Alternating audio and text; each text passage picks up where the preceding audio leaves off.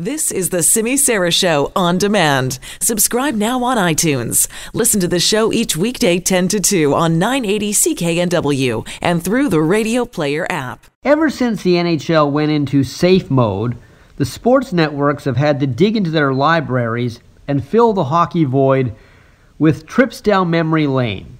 Some of the games have been fun to watch. They look slower. The goalies are letting in the kind of goals that these days would get them sent to the minor leagues before they even had a chance to take a post-game shower. But it's nice to relive some of those old games and see those old stars.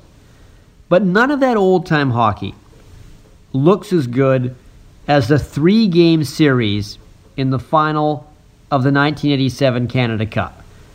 That's like a Seinfeld episode. You can keep on watching it over and over and not get bored. It may not have been as fast as today's game, but for that time, it was pretty fast.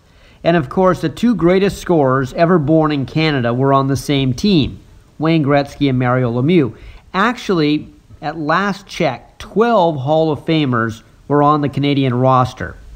And so were a number of players who got cut at the Canadian training camp. If you looked at that list, you'd see a pretty good team as well.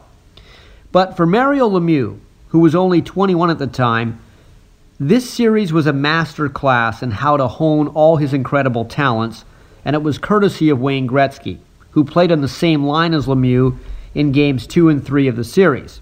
In fact, he set up his game-winning goals in both games 2 and 3.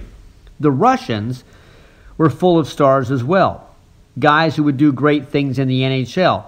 5 ended up winning Stanley Cups. A number of them played for the Canucks, including Vladimir Krutov, who was great in the 1987 series, but seen lost as a Vancouver Canuck. He honestly could not deal with all the freedom in the NHL. Instead of being regimented like he was in the old Soviet Union, told what to do, when to do it, and what to eat at all times, he found disciplining himself in Canada way too hard. Every game in that final series ended 6-5, which is interesting. That's a score that has appeared before in classic Canadian-Russian games. The final game of the 1972 Summit Series, Game 8, between Canada and Russia in Moscow, was 6-5 Canada.